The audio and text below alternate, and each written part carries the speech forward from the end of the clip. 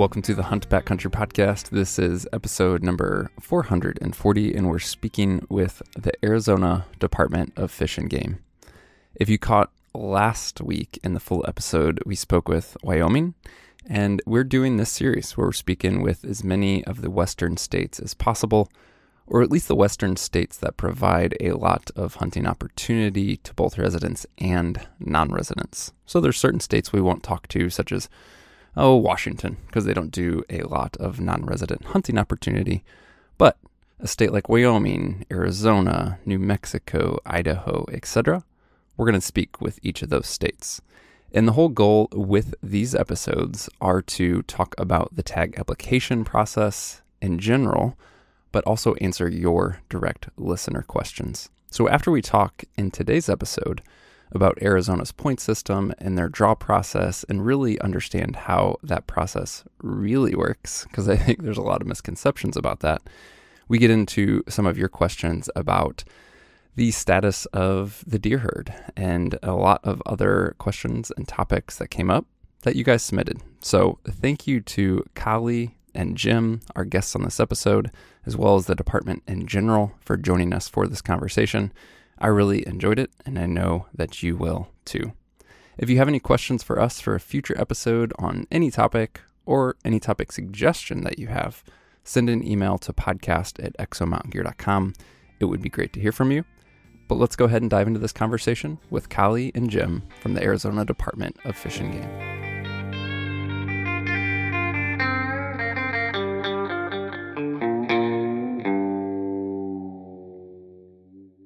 All right. Well, welcome to the podcast, Kali and Jim. I'm excited to have you guys. Wanted to thank you for taking the time to do this, being willing to do this. It's really good to have an opportunity to speak with folks direct from the state today with you folks from Arizona. So thank you for doing it. Let's go ahead and just start with a quick introduction and background. Feel free to share personally if you want about like your hunting or background before the department, and then as much as little as you want there, and then obviously what your role is within the department would be great. If we can start with you, Kali. Sure. So my name is Callie Cavalcant. Within the Arizona Game and Fish Department, I'm the Big Game Management Program Supervisor. I've worked for the department I'm going on 9 years now. My background, I started with several internships with the department, bounced around a little bit, and then my first full-time position was as the wildlife health biologist, where my primary role was management of the CWD monitoring program in Arizona. From there, I jumped to our game data manager position within Big Game Management, and that position, anything that had to do with data related to big game and sometimes small game management, I had my fingers in. So that was a great position to really learn how everything works in the background and working with the folks who were making the decisions on management for big game. And so from there, I have recently, within the last year, have been in my current role. History as far as hunting, I really didn't grow up hunting. My dad did quite a bit of bird hunting when I was growing up, and I would join him, but I never carried a gun or harvested anything. My dive into hunting really came when I met my now husband, Andrew, and in college, he would disappear for long periods of time to go hunting, mainly archery hunting. And, it was a desire to see, where he was going, what he was passionate about, and getting to know this activity, this sport that was not something that I had experience in. And so I started joining him on his hunts and really got into it for the food. Having meat in the freezer was a super reward. That was great. And then from there, it's just kind of snowballed. And now most of our vacations are planned around hunting. We love doing it. We spend a lot of time getting outdoors and enjoying wildlife, hunting, hiking, backpacking. And yeah, it's become a huge part of my life, and yeah, it's been great. Yeah, what Callie's not telling you is that she harvested a bison, a really, really nice desert mule deer buck this year, and has arrowed a cow's whitetail, which is no small feat. So she's pretty accomplished. Yeah. Jim is Jim is my best type man. He's great. I've had a good year. You have Yeah. had years. Yeah, so I've been with the Arizona Game and Fish Department 32 years today. I just noticed looking at the Oh, calendar. wow. So my first 23 years was as a regional biologist in southeastern Arizona, the Tucson regional office, and my job at that time was all of what we're going to be talking about is coordinating the helicopter surveys, getting all of the data in from the local biologists, putting that into a hunt recommendation, running the hunt recommendation process for the region through the Phoenix office. For the last 8 years, however, I've moved to a different position that's more of a kind of a science advisor position for the administration. It's called Wildlife Science Coordinator, and it's just my job to provide science support for the decisions we make and the policies we make to make sure we're on good, solid scientific ground, a good foundation.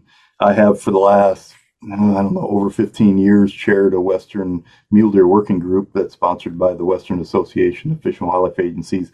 That's 24 Western states and province wildlife agencies in Western North America, and so we deal with mule deer issues throughout the West, and also been at the forefront of our agency's Mexican wolf recovery for the last 12 or 13 years or so. So I'm wherever a good scientific foundation is needed, I've got the ability to spend the time to kind of take a deep dive into the science and make sure we're on solid ground. I really didn't grow up hunting either. We moved from a big city suburb of Chicago to a small town in southern Wisconsin when I was in eighth grade, and I couldn't believe that my classmates in eighth grade were able to walk around the woods with a real live shotgun. That was just astounding to me, and so I started accompanying them, started getting interested in hunting in the outdoors, and started hunting and realized that there was actually careers where you could work on kind of hunting related stuff and wildlife conservation. So I went to University of Wisconsin Stevens Point, and then on for a master's degree, and been hunting ever since. And of course, been in the wildlife field here alone for 32 years. Probably, I think this year was the highlight of my hunting career. I had a desert mule deer hunt south of Tucson with my dad, who turned 90 in June, and three of my four sons who were around. One's in Kentucky and wasn't able to make it, but all of us were able to go on a mule deer hunt together. And at one point, we were glassing on top of a hill, and my dad motioned me over or called me over to where he was sitting behind a tripod, pointed out two bucks and a doe on the next hill, and we got him set up on a bipod and successfully shot 330-yard shot. He harvested a mule deer buck. So that's pretty exciting to witness his first buck taken in his 90s. That is so cool. It's so awesome. Well, that is awesome. Thank you guys for sharing that. I could throw out the entire agenda of questions that I had for today and just ask you guys follow-up questions just from the introduction, but I will not do that, but I also want to. One thing you said, Jim, when you were talking about Kylie's harvest was cows, whitetail, the age-old debate, coos deer, cows deer, etc. I know this from a non-resident perspective, but I don't know that I'm super familiar. How evenly split or not is that pronunciation within Arizona residents?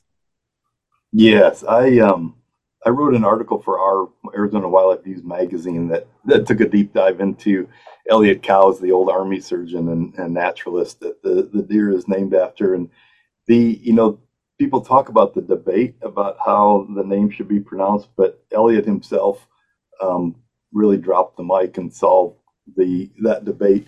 In the 1860s, he published. He was a birder, really. He really liked birds more than anything else, and he published a checklist of birds of North America. And there's a footnote in there where he explains there's another bird that carries his name too, has a subspecies like our whitetail, which is Otocolis virginianus cowsii, named after him. There's another bird that's cowsii, named after him.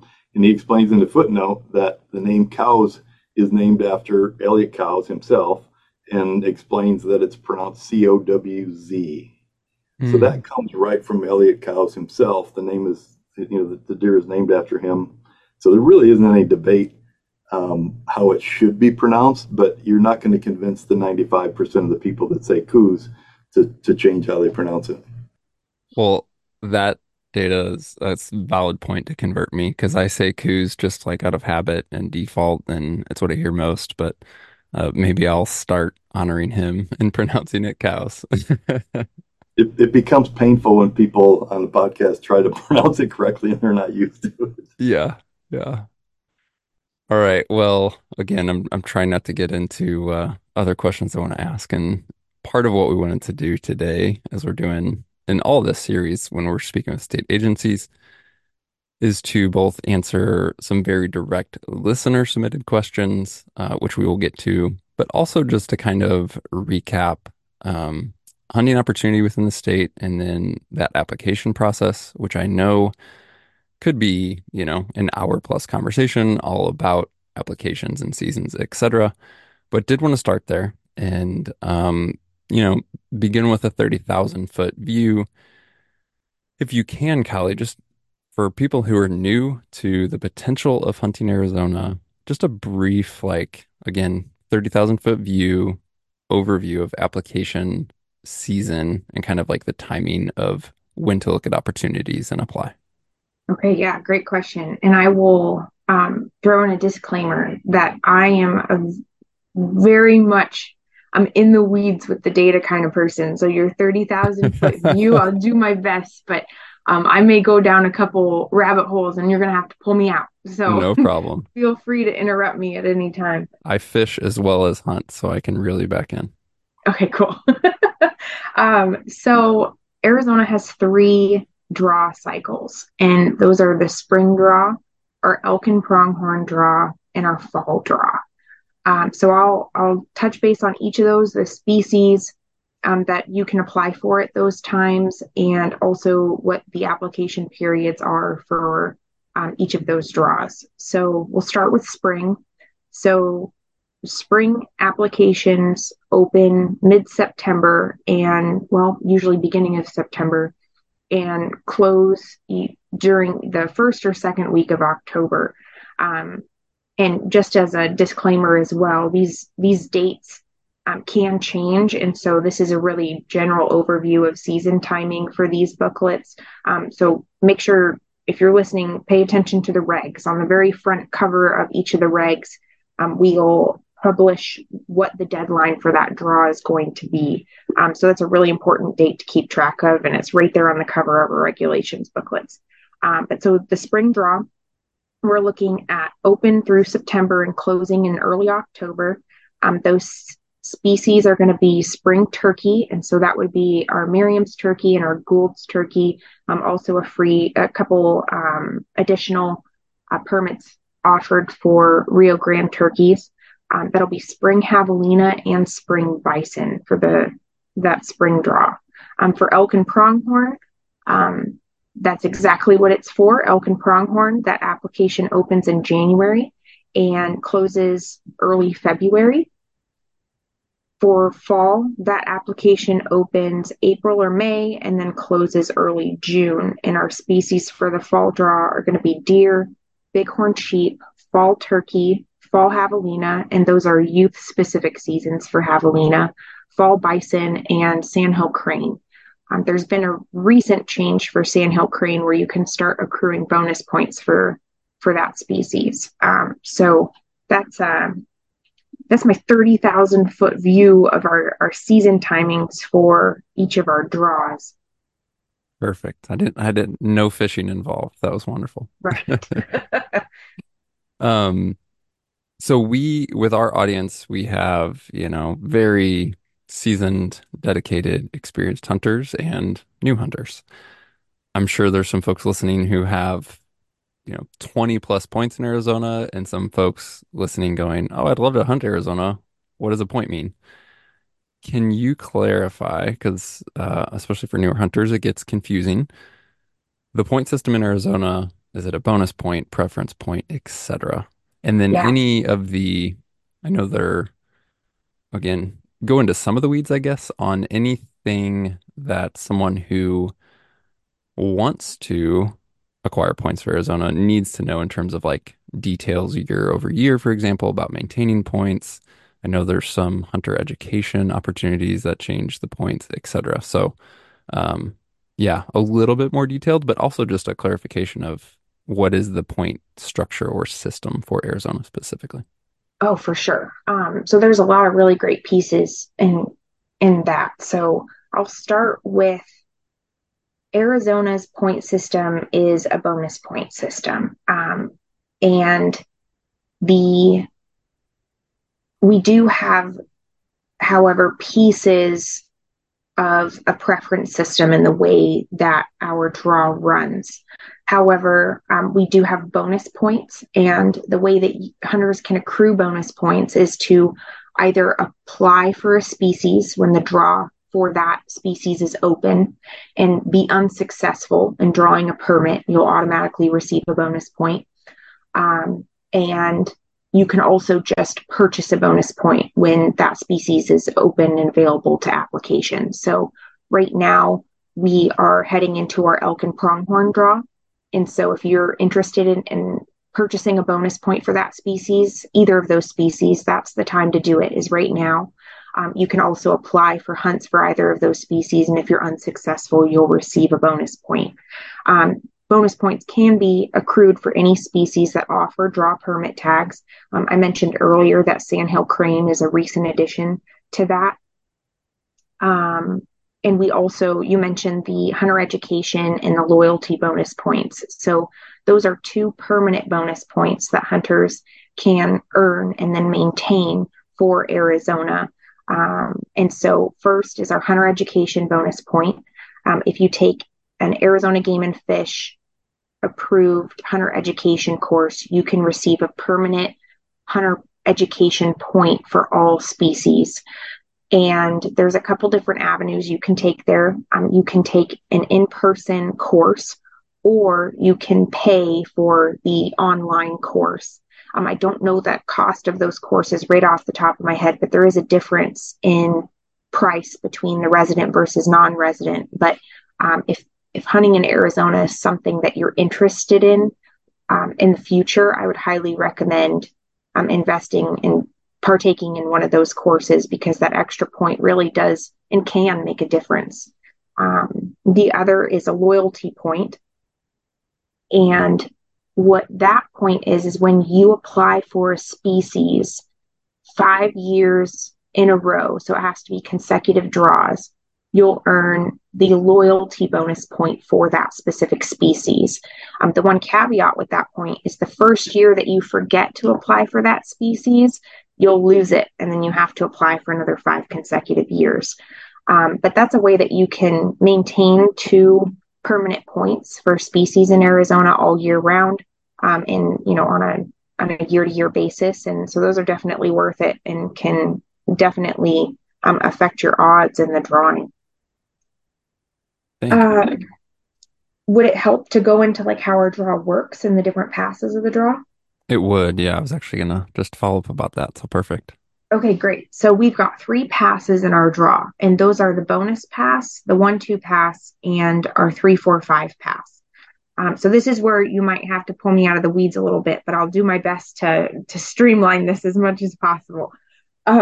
So our bonus pass is where Arizona's draw starts to resemble a little bit of that preference point system. So in the bonus pass, 20% of the permits for each hunt number are allocated to the folks who apply with the greatest number of bonus points. And I'll do another little disclaimer in here. The rules for bighorn sheep and bison are a little bit different than all the other species. And so what I'm going to cover for the draw right now is specific to all species except for bighorn sheep and bison. And I can touch on those differences here at the end. So in the bonus pass, let's say that we've got a deer hunt with 100 permits. 20% of those permits are eligible in the bonus pass. So 20 permits will go to the hunters who apply with the greatest number of bonus points for that hunt. Let's say that 10 people with 10 bonus points apply. All 10 of those people will receive tags before they look at the folks with 9 bonus points. And maybe there are 15 people in the 9 bonus point category. Only 10 of those people will receive tags. And so that's done for all hunt numbers until the 20 tags are issued. Then we go on to our 1-2 pass. And so this is our random pass of the draw. So this, I like to compare this pass to like a raffle. For every bonus point that you have, plus 1, because folks with 0 bonus points also have to have a chance as well. Those, for every bonus point you have, is like having your name in the hat or like an extra raffle ticket in the bucket an additional time. And so everyone has a chance of getting drawn in the random pass for the remaining 80% of the permits. But the folks with more bonus points have slightly better odds, if that makes sense. Mm-hmm. And so that pass only considers your first and second choice. It does not look at your third, fourth, and fifth choice. So let's say a hunter, their application is pulled. The draw will immediately look at their first choice, and if there are permits available, they'll get that hunt. If it's not, the draw will immediately look at their second choice hunt. And if there are permits available for that hunt, they'll draw their second choice hunt. If there are not permits available for either of those choices, the application gets thrown back into the hat to be considered during the 3, 4, 5 pass of the draw, where it looks at your third, fourth, and fifth choices. And so it does this until it's considered all applications, and in the 3, 4, 5 pass, any hunts that have remaining permits, it'll go through all of the applications and issue permits for the third, fourth, and fifth choice hunts until all applications have been considered, and any remaining tags would then go to first come, first serve. So for bison and bighorn sheep, it's slightly different. Instead of the bonus pass issuing 20% of each hunt number, it's 20% of the total permits offered for the species as a whole. So if there are 100 available permits for bighorn sheep hunts, 10 of the permits, regardless of hunt number, can go in the bonus pass. And so we do have some hunts that, let's say that there are 2 permits available for a bighorn sheep hunt, it's possible that both of those permits could be issued in the bonus pass and not be available for the random draw. And so that's true for bighorn sheep and bison. That's helpful. This, well, let's go here next. I'm not even sure what these numbers are for Arizona as a whole. And again, I know that this could get totally different on different species, et cetera, but primarily focusing on things like elk, deer, pronghorn, et cetera. Is there species-wide set non-resident tag allocations, like percentage of totals per Yeah, great species, question. or is it more like unit region specific per species? Can you just kind of talk about essentially the allocation of non-resident tags? For sure. Great question. So again, the rules for bighorn sheep and bison are a little different. So I'll focus on the other species first and then jump into how it differs a little bit for those other species. For the most part, non-residents are limited to 10% of the available permits for hunt numbers. And there are some exceptions there, like javelina. There is no 10% non-resident cap. However, for the most part, it's this 10% non-resident cap. So in that example that I was using of a 100 permit hunt for deer, 10 of those permits would be available for non-residents. For that same hunt, half of those permits, so 5 of them, can be issued in the bonus pass. So the non-residents who apply with the greatest number of bonus points would be eligible for 5 of those permits in the bonus pass of the draw. then whatever permits are not issued are then eligible in the random pass of the draw. But there would be 5 permits that would for sure be available to non-residents in the random pass.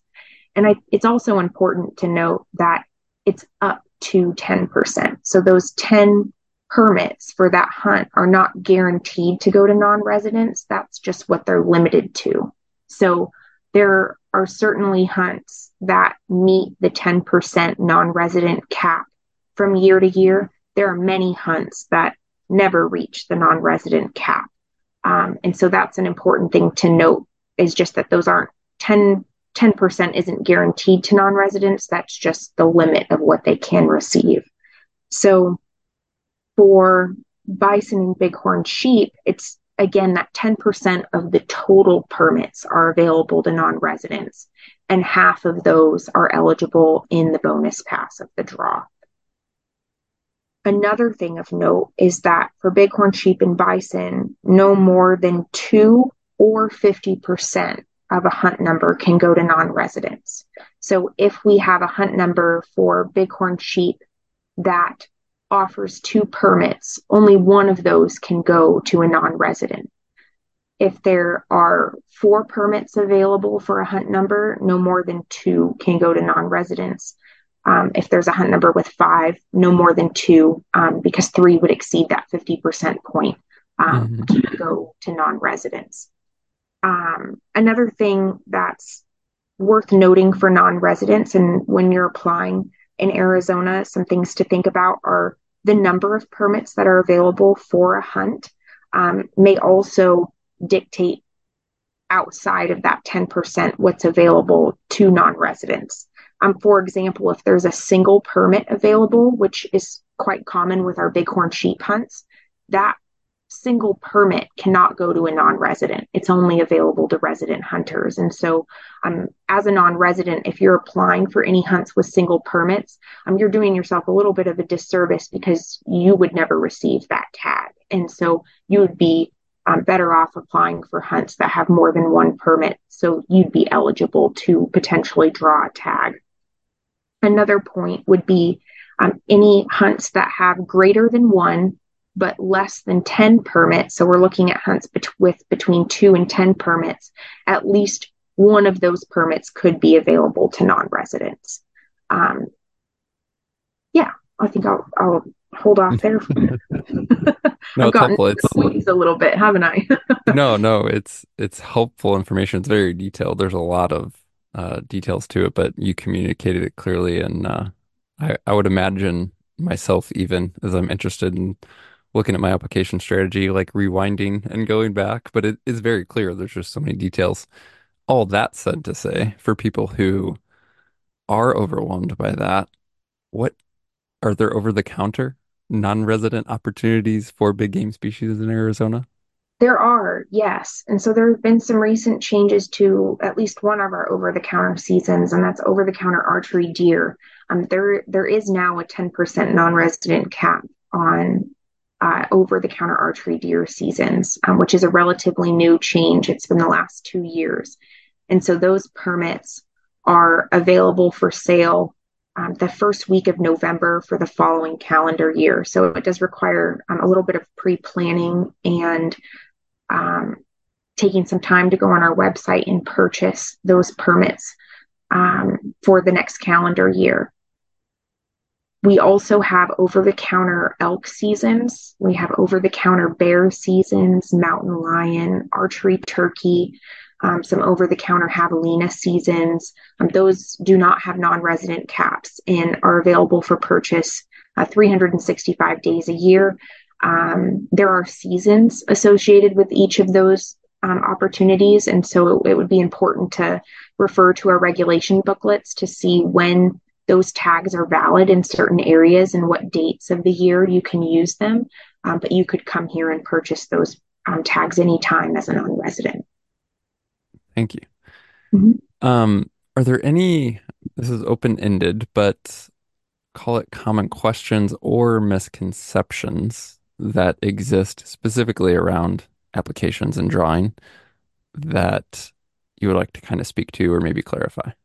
Oh, sure. I guess just maybe as a little bit of a strategy piece, when I talk to folks about their applications for the big game draw, um, I one of my big recommendations to folks is so to my hunters who have been accumulating bonus points for the last couple years. And let's use elk as an example. Maybe you're getting in that like 5 to 7 bonus point range for elk. I would really encourage those hunters to be really mindful about what they're putting down for their first and second choice, because there are scenarios where you could draw your second choice hunt without ever being considered for your first choice hunt when you start getting into those max bonus point pools for the hunts that you're putting as your first and second choice. And so I'll explain that a little bit in more detail here. So an example of that would be, let's say that we have a hunter that has 7 or 8 bonus points, and their first choice hunt, their dream hunt, is an early general bull season. And so many of those hunts take 20, around 20 points to be competitive for in the bonus point pass of the draw. And so again, that bonus point pass is the 20% of the permits are reserved for the folks with the greatest number of bonus points that applied for those hunts. And so our hunter with 7 or 8 points is not competitive for that hunt in the bonus point pass. However, if their second choice hunt is, let's say, an early archery bull season, that the max bonus point pool for those hunts are typically 7 or 8 bonus points, they could draw that tag in the bonus pass of the draw because they're a max bonus point holder, even though they put it as their second choice. And so in those scenarios, they would never be considered for their first choice hunt. And so when you're thinking about what hunts you're interested in and what you'd love to get drawn for, it's important when you start accumulating those points to kind of be strategic about what you're putting in as your first and second choice. Because if your number one goal and your dream hunt is that first choice opportunity, you may want to put in for a second choice hunt that requires a similar number of max bonus points to be considered in the bonus pass, so that you have an opportunity in the random pass of the draw of potentially drawing either one of those tags. I don't think that's a misconception, but a little tidbit for strategy for folks who are applying. Yeah, no, helpful for sure. All right. Well, I'm sure we could keep talking applications and all that, but that was a very helpful overview as well as some good details to consider. I did want to obviously make sure we have some time for listener questions. We had a lot of questions come through about deer and deer hunting in Arizona, and I'm condensing some of those into like common questions or themes. But one of the big ones was essentially, what has the data shown after going to a quota hunt for archery deer? And I guess to precede that, can you talk about the change of going to a quota hunt for archery deer for context? Sure. So, yeah, over the last 2 years, we've moved to this harvest limit approach, and with subsequent mandatory harvest reporting for our over the counter archery deer seasons. And so, what precipitated that change is we recently in 2022 underwent our 5 year hunt guidelines review. And so, the hunt guidelines cover the next 5 years. It's almost like a recipe book for how we recommend hunting seasons, permits, what different parameters we look at within a population to determine the number of permits or seasons that can or should be offered for a species.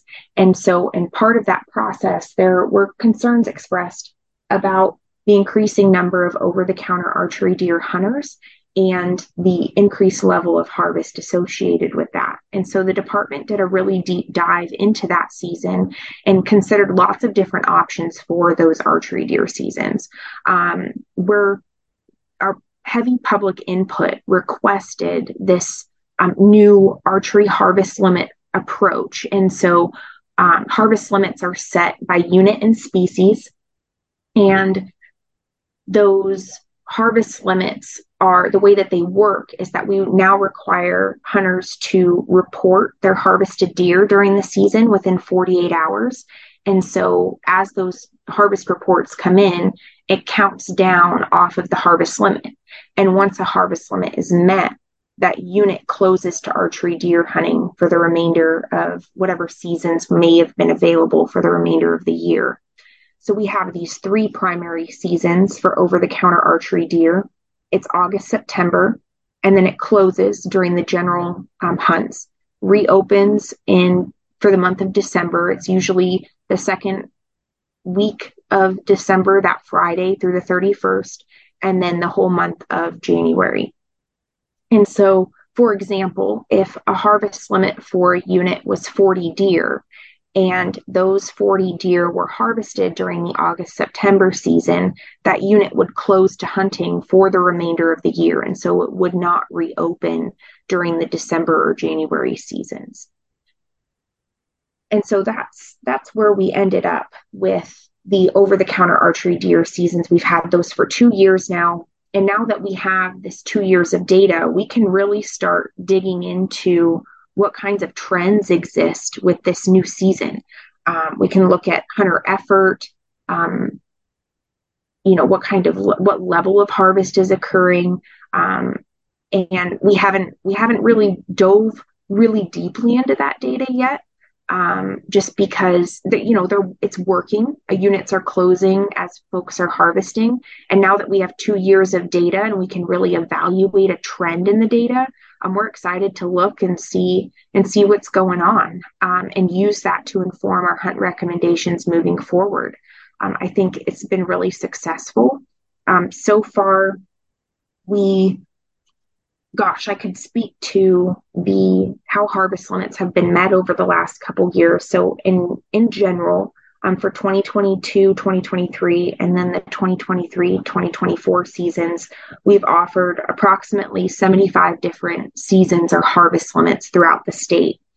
And during the first year, right about half of those closed. So half never met the harvest limit and were available to hunting for all the available seasons. 8 of those closed in the August-September season, 9 in December, but the majority closed in January. And so the majority of those seasons were available for hunters for the majority of the over-the-counter archery deer seasons. For this season to date, 31 have closed, so under half. 12 of those closed during August, September, 3 in December, and then up to this point, 16 have closed in January. And we still have the majority of the month left to go. I may have missed this, but if a harvest limit is reached during a season, does it close that current season or it only closes any following seasons? Great question. It would close for the remainder of that season as well. So harvest limits, as they're met, will close a unit on a Wednesday evening after sundown. And so as hunters are out in the field, they should be checking our harvest limit page at least Thursday morning just to see what units are still open. Jim, I'm curious to get your, not opinion, perspective on this in particular, but also things like the role of data, both in terms of observation in the population, but also the role of hunt reporting. Um, to me, and this sounds so much easier because I'm an armchair quarterback behind a microphone and I'm not running a fish and game agency. I, I think it would be so helpful for more states, seasons, etc., to require. I'm surprised there's not more mandatory hunt reporting, even for hunts where there's not a hard quota such as this. Um, So again, I'd just love to have you speak to this topic in particular, these deer quotas, and then also kind of more broadly, the role of hunt data in addition to observed population data of species. I know that's throwing a lot at you. Yeah, no, that's good. I mean, I think to start out with the more broader view that hunters have always provided management relevant data, and it's really important the kind of information that we can get from hunting. We manage deer populations with two big categories of data. And one is survey data, where we actually get in a helicopter, get behind binoculars, and we survey buck to doe ratios, fawn to doe ratios, the number of deer per hour as an index to deer abundance. Sometimes we calculate deer per square mile as an index to annual changes in density. So that's the survey half of it, and that's more direct of the population. The other half of it that's equally important that all agencies use is the harvest information, and that has to come from information from hunters and from the harvest itself. So this is all part of what we call an adaptive management process, where you survey the deer population, you look at ratios, you look at densities, you look at the age structure maybe of the population, and then you prescribe a hunt and you harvest a certain number of bucks out of the population. Then we go in after the hunt, and we that's when we monitor that population annually, and we see what kind of effect did that management have. And then for the next year, we make adjustments, we adapt to what we find in the survey. And we also, as part of that, is the hunt questionnaire information, where we ask hunters, were they successful, what kind of deer did they harvest, how many days did they spend, and from that we can get in each game management unit the number of deer, an estimate of the number of deer harvested in that unit. We can get the number of days spent per harvest.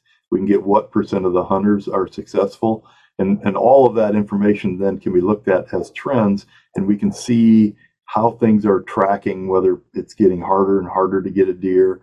We also, with the help of the public, establish management guidelines. We want to keep buck to doe ratios, fawn to doe ratios, and hunt success within a certain guideline range. And when those numbers drop below that range, we know it's an indication we need to back off, reduce the number of permits. When we're tracking with high buck to doe ratios, high hunt success, it's an indication that there's a lot of bucks out there available, and we can increase permits. So hunter participation in that, helping us gather management information, is absolutely critical in part of that adaptive management process. And so that naturally comes to the discussion, and we've had discussions for a long time, not just within our agency, but among other wildlife agencies, in especially in the mule deer working group that I chair. We talk sometimes about mandatory reporting, and sometimes it's not necessary. Intuitively, you'd think, no, we want all of that information. But all of that information sometimes comes with a lot of baggage. If you're going to require people to report their harvest statewide for all hunts, that means that you need some kind of law enforcement arm, or you need some kind of punitive punishment for people that don't do that. And that might mean sitting out a year, it might be paying more money. So now you're punishing hunters because they didn't report the data, which is fine if you absolutely need that. But if we track it, Callie knows the latest percentage, but 40, probably around 40% of the hunters responding to hunt questionnaires, that's plenty of responses to get an idea and to extrapolate to what the rest of the hunters, what kind of success they had and whether they're harvesting. We predict presidential elections on a few percentage points using statistics, and our department and other departments use the same kind of statistics to look at the sample we have of the harvest information and what that means for extrapolating for all of the hunters. And so it's a balance between, do you have enough information to manage appropriately and within a statistical margin of error you're comfortable with, or do you need to get the hammer out rather than the carrot and force people to mandatory report and then penalize the people that don't? So it's a balance. As an agency, do you really need to go there, is the basic question, or do you have good enough data to manage those populations? Yeah, that's helpful. Thank you. Can you talk a bit more, Jim, about the observation? So, I mean, you mentioned aerial, like a helicopter versus quite literally time behind the glass. I, I've obviously have heard of agencies doing flyovers, doing counts, etc. I've never really had a chance to discuss that in any detail, and I know it's going to vary state to state, species to species, etc. But for Arizona, for something like deer, feel free to pick another species. Can you kind of talk about the big picture? What does a year look like? Are there certain times of the year, multiple times of the year where you guys were flying? How many, I don't know if we want to call it man hours or maybe spent with boots on the ground, eyes behind glass, that type of thing. I'd just love to hear more details about that portion of data collection. Yeah, we collect the actual direct survey data that I talked about from deer populations after the hunts. That's an important component of it because we don't want to go surveying before the hunts and then have hunters take the harvest and then not have a good view of what happened. So it's always after the hunt, but it's not only because we want to measure the deer population parameters after the hunting season. That's important, but it's also biologically that time of year when deer are rutting. So it's after the hunts, after November, and we go in there in January. Mostly in January is when most of the data is collected, and that's also during the rut for really both of our deer species, and that's important because male and female deer don't spend the whole year together all the time, but during the breeding season they are together and they're found in close proximity. And so if you do a survey and measure buck to doe ratios in July, you're going to get a much different ratio as the sexes are separate in different kinds of habitat for the most part than if you survey them during rut when they are all together. So biologically, it makes sense to survey during the rut or near the rut and after the deer season. So that's what we do. And really, we get most of our survey information from helicopter and from fixed wing airplanes, small Cessnas, just because it's much more efficient. If you just look at the amount of money spent per deer observation, it's definitely more efficient to do that aerially, especially in our rugged country with some areas without a lot of access. But we still, the local wildlife managers, we have 80 some game management units in the state, and the local wildlife managers also go out and, as you say, spend time behind glass and survey animals that way. That collects additional data. Sometimes that collects data where a hunter can go in, or I mean, a wildlife manager can go in and survey an area where we're not going to cover with the helicopter and get information from specific areas. It also is really useful for the local biologist to be out there on the hilltop glassing, looking at the plants, looking at grazing conditions, looking at drought conditions, and just being out there. So there's value even in addition to the deer information that we get. Because when we do helicopter surveys, we can't survey the entire game management unit. That would take in our country a complete coverage helicopter survey would take maybe 4 or 5 days in each game management unit, and that's just spending, just like we talked about, estimating harvest information with a sample of the hunters. It's the same thing with surveys where we estimate deer population parameters with a sample of each population because it just doesn't make any sense to try to survey the whole area. So we sample part of it, and wildlife managers can go in there on the ground and sample other parts that we're not going to cover with the aerially. Do you have any additions, Jim, to that question on kind of what the data is showing in terms of the changes with this quota hunt? As Kylie, you mentioned, it's a work in Yeah. progress. It's been a couple of years, but can you extrapolate any other trends or I know we don't want to get in the game of making predictions, but just elaborate on any other points there. The difficulty, you can't make predictions when you have one data point, and that's Right. really what Yeah. we have. So we're coming up on being able to look at the second year of that. So it's really, you can't look at one data point and look at the trend because you only have a dot on a graph. So unfortunately, we'll have to just get at least a second year, and then as I talked about with our adaptive management, every additional year we're continually evaluating that and talking about it. Can you expound on adaptive management? I mean, one thing is I think it's helpful for hunters, myself included, to learn about is the life cycle of making decisions. I know you guys mentioned earlier a 5 year life cycle, things like that. But in terms of adaptive management, can you kind of extrapolate more about that, how decisions are made, the timing, essentially of response to things like data points, hunting pressure?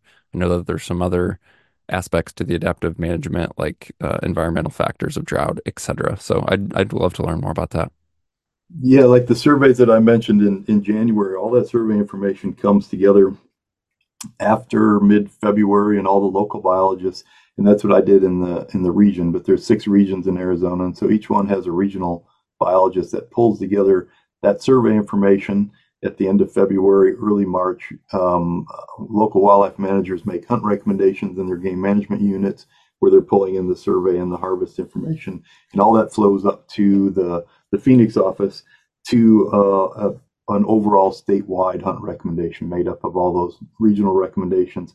Then that goes into a package. It goes through our administration, the executive staff, and then it gets presented as a department recommendation to the commission, well ahead of the April commission meeting. And then at the April commission meeting, it's an opportunity, and there are a lot of opportunities for the public to take part in this process. They can really anytime throughout the year, you can send comments about hunt structures and changes you'd like to see to there's a stable email address that's hunt or AZ Hunt Guidelines at azgft.gov.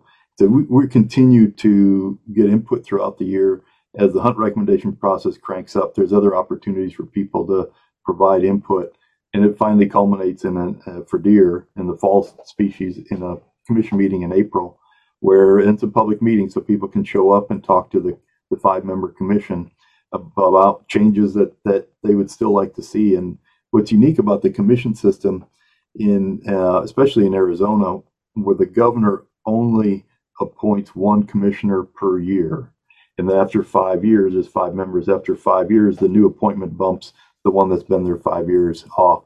So the governor can't come in and sweep the commission and remove them all and put all new people in the commission. And that buffers, only one a year buffers the science of wildlife management from the politics somewhat. So we've got a great system where the public can come talk to the commission. The commission's job is not just to take the department's biological recommendation and implement it, but the commission's job is to weigh the biological information and weigh the public input and make sure that they're satisfying their responsibilities as public trust managers to manage wildlife in the public trust for the public in the way the public wants to do it, but doing so in a way that stays true to the biological information and the guidelines and the hunt guidelines that the public has helped construct and how these populations are going to be managed. And so once that April commission meeting, the gavel is dropped on that, then it just translates those recommendations that were approved by the commission into the hunt regulations that you see on the newsstand at the local sporting goods store. So these, to keep it in this context, and I'm sure it affects other things, but since we're talking about quoted deer, those quotas could change year over year based on that process you just described. Right. Yep. Absolutely. That process at the end of the survey period, and also when we're surveying in January into the first couple weeks of February, that's the time also when the post hunt questionnaire data is coming in and being summarized. And so we have all that information together at that time, and it's at that point where the local wildlife manager in each one of the game management units looks at all of the data, not only the survey and harvest data, but their personal experience out in the field, also them talking to hunters during the hunt when they were out there patrolling and year round, and considering all of the input they got even in the field. And that's where things about hunter crowding, things about discussing the age structure of the buck population or how people are doing, all of that big mass of information is in the wildlife manager's realm to make that local hunt recommendation for that individual unit. And that hunt recommendation happens when I was a game specialist. It happened every year. Every year we would take annual data, and we were discussing whether permits need to go up or permits need to go down on an annual basis. And I believe Callie, I know they do surveys every 2 years. I'm not sure if they lock in hunt recommendations for permits every 2 years. Now, one thing is I spent 23 years, which felt like my whole career, doing this. And then now I find myself 8 years out of it and really starting to lose touch with a lot of the changes. Our department's done a lot of changes in game management. Yeah, no, I think you nailed that. Like we're still doing We've got every other year surveys for deer and elk. We've got every 3 year surveys for bighorn sheep, and then we do every year surveys for pronghorn and quite a few of our turkey units as well. Wow, that's cool. I mean, it's neat for me just casually as a hunter to hear like everything that goes into that, but that's a pretty um short, and I mean this in a good way, like efficient decision process, right? Like you're going straight from a hunting season, this observational data, etc., and within really a couple months, piecing a lot of information together that then are submitted as recommendations. That's cool. Yeah, it's an absolute crunch time with all of that data coming together at the same time and recommendations due in time to vet it and get public input and get it to the commission and then get regulations out in time for the draw process. There was a listener question submitted about antler point restrictions, and again, I'm full ignorance here of how many units do or don't, or none, or half. I have no idea. So this isn't me asking this question, but the question was posed of have antler restrictions been discussed for over-the-counter deer? And this person felt like there was too many young deer being harvested. So Yeah. please correct and elaborate my ignorance here.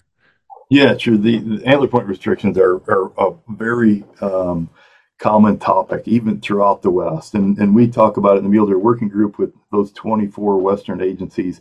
You know, the topic comes up once in a while, but I think we kind of know how useful antler point restrictions are in the West. One of the Mule Deer Working Group that I chair has produced these 2-page fact sheets with information about topics like this that come up. We've been doing that for maybe 10 years. We have about 45 fact sheets on our website, and that's Mule Deer Working Group, all one word, muledeerworkinggroup.com. We have all these fact sheets, and this was one of the first ones we produced on antler point restrictions because it is something that comes up at public meetings and something that people frequently comment about. And it just is so intuitive. It makes so much sense that, hey, if you want a more mature buck age structure, you want some to allow some of those younger bucks to grow older and grow bigger in any particular management unit, just put some kind of restrictions so people can't shoot those younger deer and let them grow older. It just makes a lot of sense. But we've got decades of experience of people trying that. The recommendations are usually brought forward by hunters who just want to see more older deer out there. Unfortunately, almost every Western state has tried antler point restrictions and have quit using those. And the reason for that is twofold, probably mainly, and that is the most important thing is when you say 3-point or better, well, the first couple of years, you're saving some of those younger deer until they get to 3-point or better. But then it only takes a couple of years when every 3-point on the landscape is getting taken off out of the field. Because you did have hunters out there, they'd take a spike home, they'd take a 2-point home, and they'd be out of the field. Now you have everybody staying out in the field and searching for 3 points or better because that's all that's legal. And so you'll see more spikes, you'll see more 2-points, but every 3-point gets whacked and removed from the field. And so in the end, you're not accomplishing what the intent was, and that was to have some more mature bucks out there. And they find that it doesn't increase the mature buck age structure.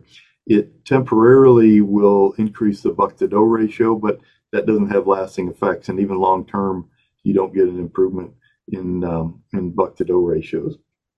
And so it's just a matter of a lot of agencies trying those. Some agencies still have those, but the agencies, except for a few exceptions, the agencies that have those antler point restrictions in place, there are cases where hunters brought them to the commission. The commission was responsive and implemented antler point restrictions, but the data doesn't support antler point restrictions achieving what the intent normally is, and that's just to have a more mature age structure.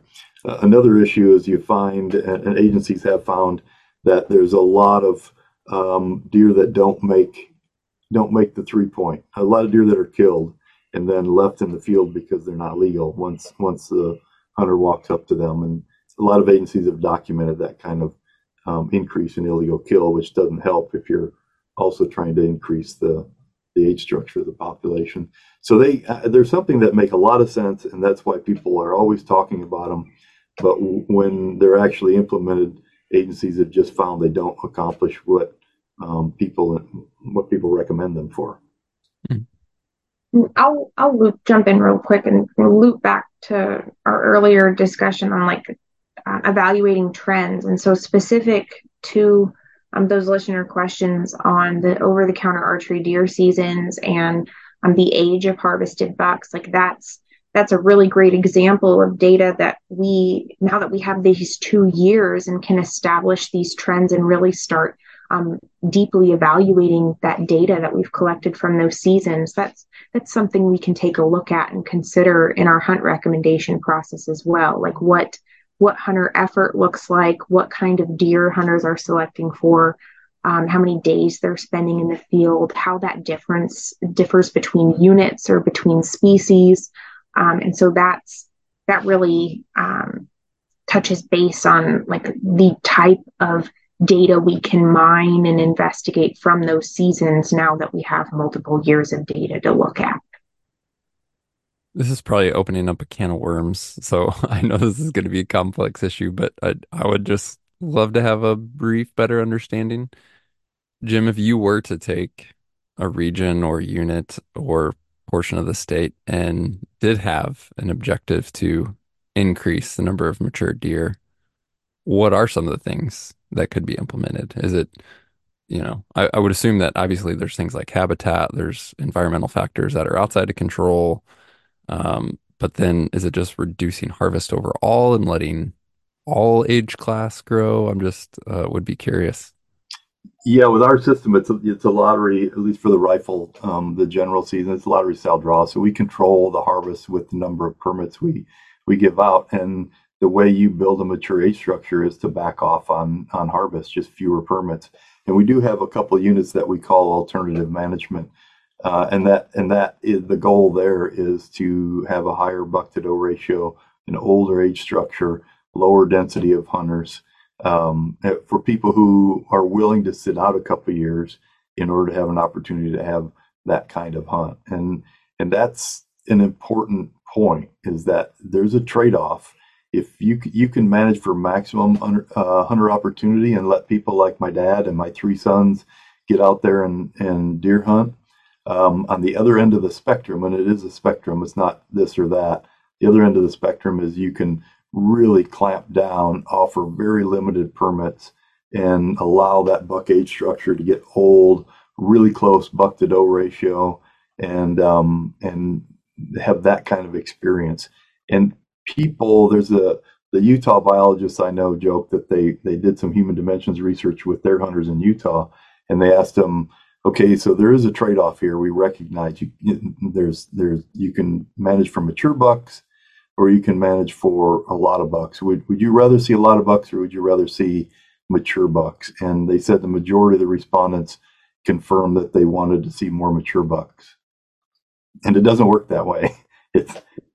It's really a trade-off, and agencies have to make that conscious decision of what kind of management they're going to embark on. And I think most agencies have kind of settled into statewide management for the opportunity to go hunting, and then a few individual units where people can select those units if they want a more mature age structure.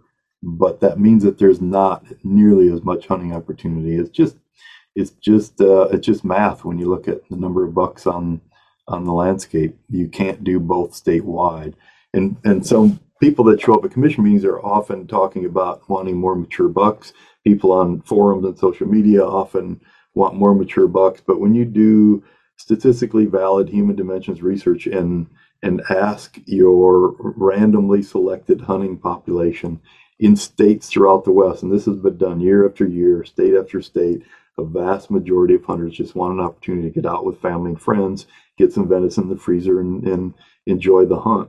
And then it's really a minority that are looking for mature bucks. so much so that they would sit out several years in order to do that. And I know people that would happily sit out 3 years to get a shot at a unit that had a lot of mature bucks. Are these alternative managed units? Is there a long history of this in Arizona, or is this a more recent development? No, I would say a long history because we were doing it 20 years ago when I was a regional biologist. Yeah, they've been around for a long time. And there's some mule deer, there's whitetail units in every region. Well, Callie can speak to that. Oh man, I can list them if that's helpful. Yeah, because they're Callie's not. got all the data. She does. She does for sure. Yeah. Yep. It yeah, those alternative management units, I mean, it's about providing a diverse hunter opportunity, diverse seasons. That's it. It's the same kind of thing of offering different weapon types. You know, you've got our hunting public that's interested in different things. We all have different reasons on, you know, why we get out and hunt. And so our hunt guidelines, we try to do a really good job of creating those types of seasons and opportunities that speak to the different types of hunting that people are interested in. And so, yeah, we've got a handful of alternative management mule deer units and whitetail deer units and elk units, and those speak to exactly what Jim covered, the older age class deer. But looping it back in with the statement that you made when you first asked the question, Mark, we as managers can manage for older age class animals, but we can't manage for the size of those animals, right? So there's so many other things that feed into how large an animal grows, the habitat, the food availability, drought plays a big role, and so it's really important. Another piece of data that we collect from those alternative management units is we send hunters that receive permits for those units a letter in the mail with a tooth collection envelope and ask that those hunters submit teeth from their harvested deer or elk. And recently we've started collecting teeth from antelope, and we send that to Matson's lab to estimate age on those animals. And so that gives us a really great indicator of the age structure of the harvest, and is another data point that we can use in our hunt recommendation process to manage specifically for those age classes and those populations. Cool. There are certainly some other questions and topics we could get into, but we've used quite a bit of your time, and I thank you for it. Before we do close, is there anything else for either of you that you want to make sure we do mention, cover? I just want to give you guys an open opportunity as well to speak to the listeners on anything you want to communicate, bring up, encourage that we haven't gotten into. Oh, great question. I think Jim touched on it really well earlier about public input and the role of public input in wildlife management. And I would really like to stress that as a hunter, you have a voice in this process, and there are ways that you can engage with the department in wildlife management, and the things that your perspective, your input, the things that you see in the field, those kinds of things play a role and are considered in our management decisions. You know, the department comes forward with these biological information and recommendations, and the commission considers that and the public input. And so I would just encourage folks that when we do have these opportunities to engage, please do. It's a great opportunity to be involved in something that you love. And we all love the outdoors and wildlife. So I think that would be a lasting message I have for folks. Yeah, I would extend that too to all agencies. Good habitat makes big antlers and makes more deer. Just be an advocate for good conservation of deer habitat when you're out there. Know what agency's managing your deer habitat, and be an active participant in making sure that we're doing everything we can to improve and maintain deer habitat. And that in large part too means being involved with NGOs and organizations like the Mule Deer Foundation, who's doing tons of habitat work, a lot of habitat work, and doing great things for mule deer. And just be involved with those groups that are making a positive contribution to mule deer conservation. Well, there you have it, guys. I hope that you enjoyed it. And as you've heard in both of these episodes of the series thus far, get involved, stay informed, and stay involved. It really does make a difference if you reach out, express your opinions, and be active. Next week, we have an episode with New Mexico, which, unlike Arizona, does not have a point system, but instead has a true lottery for tags. So tune in, you'll hear more about that, and New Mexico does have some great non-resident hunting opportunities, as well as for residents. We not only talk about tag acquisition in New Mexico, we get into status of herds and species, their exotic animals, and more. So stay tuned for that. To do so, just be sure to hit subscribe or follow in whatever podcast app that you're using so that you receive those future episodes automatically. And while you're in that podcast app, leave a rating or review if you can. It does help us tremendously. And thanks for taking the time to do it. We'll talk to you soon.